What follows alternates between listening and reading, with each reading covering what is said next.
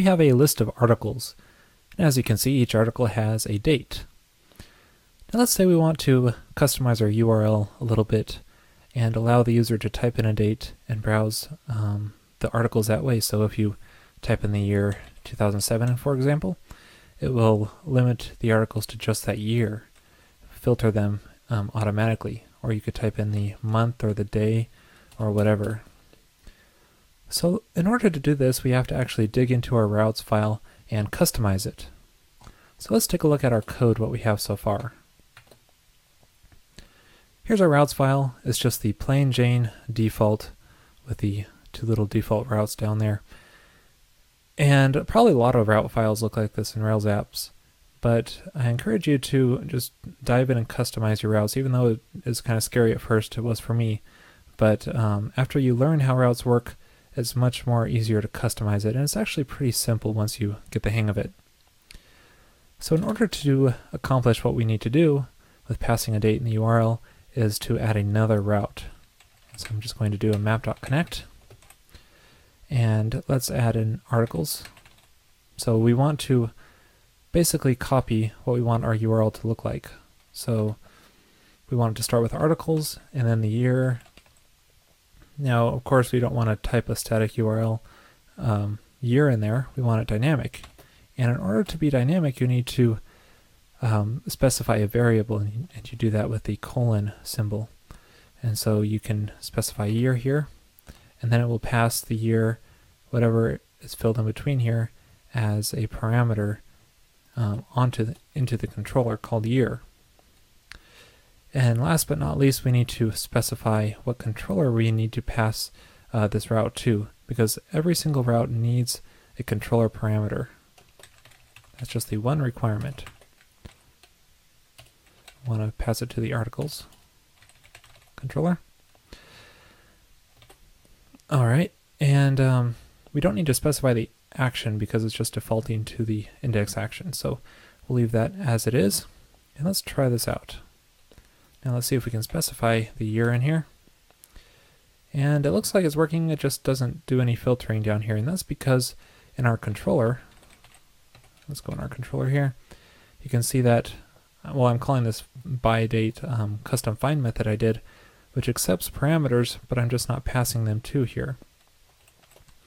And so the year parameter is just passed as, we could just fetch it from the params hash, just as params year, and this will return year 2007 or whatever we specify in the URL. And if we just pass this along to this by date method I made, then it will just filter the articles by the year.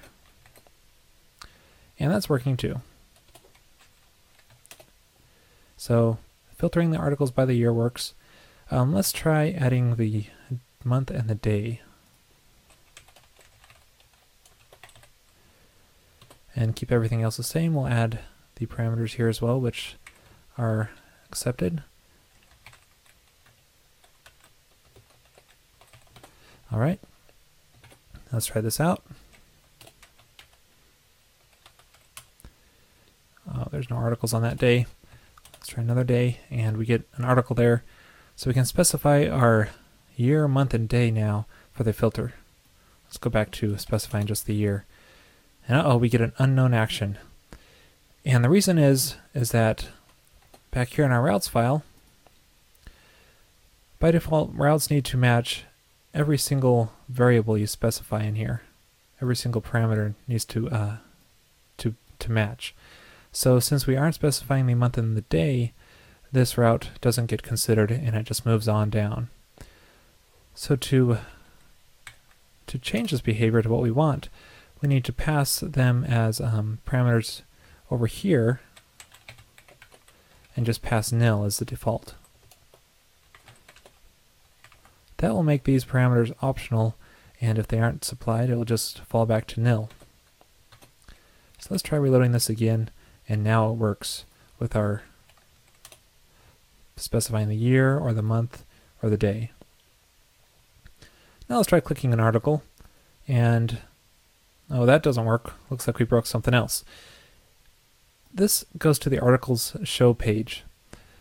But the reason this isn't working is because it is actually matching our route that we made. because we got articles show 6. What it's doing is doing articles and doing show as the year, and 6 is the month. And of course nil is the day because that's optional. And routes get processed from top down. And it's usually best practice to put your more specific routes at the top. So we could try moving this down below, but this route is so generic that it will mess up this other route up here. So to solve this problem, we need to make this route more specific and only catch what we want. And to do that, we can do a requirements pass using the requirements option. And this takes a hash of parameters. So we can say our year parameter is required to be a certain regular expression, certain matching. So we can specify what format we want it in. And we can say a digit of 4 length. So 4 digits in a row must be a year. And now if we go back here, go to our show 6, reload, and it works. So what's happening here is this show route is not meeting this route requirement because the word show is not 4 digits in length. So it passes on down to this other route, which it catches and passes to the proper controllers and such. And that's pretty much it as far as this episode goes. We now have our date in the URL we can specify to filter our routes.